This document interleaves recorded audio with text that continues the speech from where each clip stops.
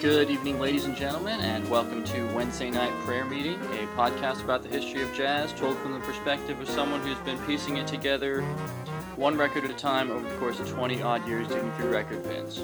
I'm your host, Frank, and that was Man of Words from the album Out Front by Booker Little, a song that I opened one of the early episodes of Out There with that is so stunningly beautiful that I thought it only fitting to open this week's episode about Booker Little with it.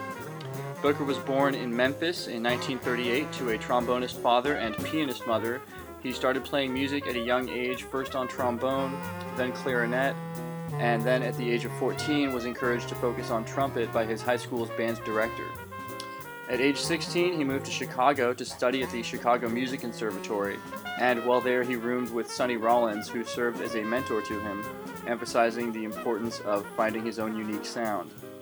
Rollins, who had played with the Clifford Brown-Max Roach Quartet, introduced Little to Roach, who soon offered Little the trumpet spot in his group left absent by Brown's untimely death. Little turned the offer down in order to complete his studies at the conservatory, but soon after finishing, joined Roach's band and began recording almost immediately. In 1959, he relocated to New York City and recorded a series of increasingly innovative records as a band leader, as a sideman, and co-leading a recording session and a series of dates at the Five Spot Club with Eric Dolphy. Sadly, Little had kidney troubles and just 2 years after moving to New York died of uremia. Even though he only lived to the age of 23 and was only active recording for 4 years, he left behind a body of diverse and innovative work. Coming up next is Call to Arms. Enjoy.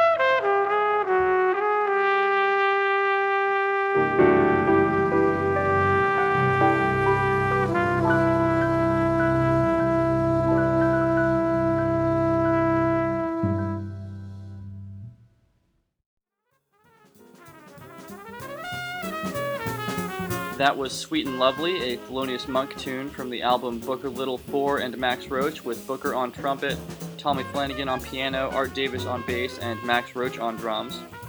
Before that was The Confined Few from the album The Teddy Charles New Directions Quartet, with Booker Little on trumpet, Booker Ervin on tenor, Teddy Charles on vibes, Mal Waldron on piano, Addison Farber on bass, and Ed Shaughnessy on drums. And starting that set off was Call to Arms from the album Third World by Donald Byrd and Booker Little, with Marcus Belgrave, Donald Byrd, and Booker Little on trumpets, Mal Waldron on piano, Addison Farber on bass, Ed Shaughnessy on drums, and Armando Peraza on congas. Up next are a couple of longer pieces, the first of which is called Cliff Walk. Enjoy.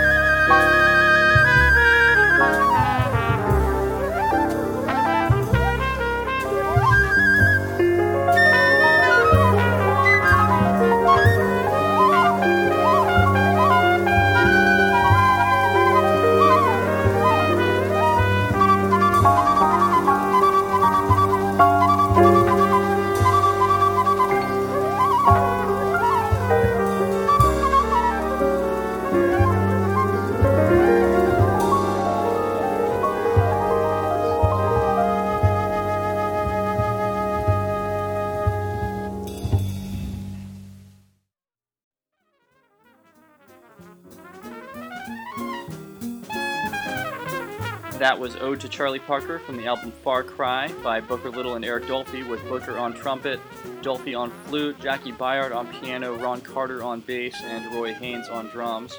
And before that was Cliff Walk from the album Newport Rebels, with Booker Little on trumpet, Julian Priester on trombone, Walter Benton on tenor, Peck Morrison on bass, and Joe Jones on drums. Newport Rebels was credited to the Jazz Artists Guild and was a product of a protest that Charles Mingus organized against the Newport Jazz Festival on the grounds that the monolithic festival wasn't open enough to new directions in jazz and focused on exhibiting more commercial sounds. It was an example of a schism in jazz that was becoming more and more evident at the time. The most forward-thinking music was being ignored or discouraged by the music industry establishment, and critics grew more and more skeptical of the direction that the most advanced artists were taking. There's a famous interview that Leonard Feather conducted with Eric Dolphy, wherein Feather questions Dolphy's departure from traditional forms of music, his turning away from easily comprehensible chord and scalar bases of music that called attention to an ever-growing incommensurability problem between jazz musicians and critics. In a 1961 interview in Downbeat magazine, Booker Little weighed in on the debate with his own harmonic theory. I can't think in terms of wrong notes. In fact, I don't hear any notes as being wrong. It's a matter of knowing how to integrate the notes if you must, how to resolve them. Because if you insist that this note or that note is wrong, I think you're thinking technically, conventionally, and forgetting about emotion. And I don't think that anyone would deny that more emotion can be reached or expressed outside of the conventional diatonic way of playing. I'm interested in putting sounds against sounds, and I'm interested in freedom also, which doesn't limit the soloist. In my own work, I'm particularly interested in the possibilities of dissonance. Coming up next is If I Should Lose You. Enjoy.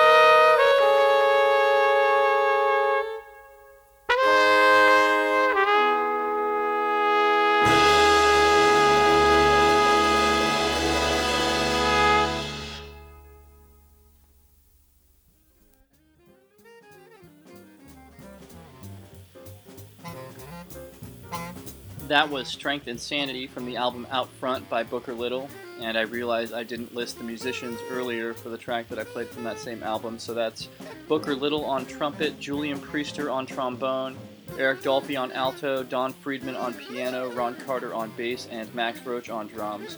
Before that was Black Fire from the album Sounds of the Inner City by Booker Little and Booker Ervin, with Booker Little on trumpet, Booker Ervin on tenor, Teddy Charles on vibes, Mal Waldron on piano, Addison Farmer on bass, and Ed Shaughnessy on drums. And starting that set off was If I Should Lose You from the album Booker Little and Friends, with Booker on trumpet, Don Friedman on piano, Reggie Workman on bass, and Pete LaRocca on drums.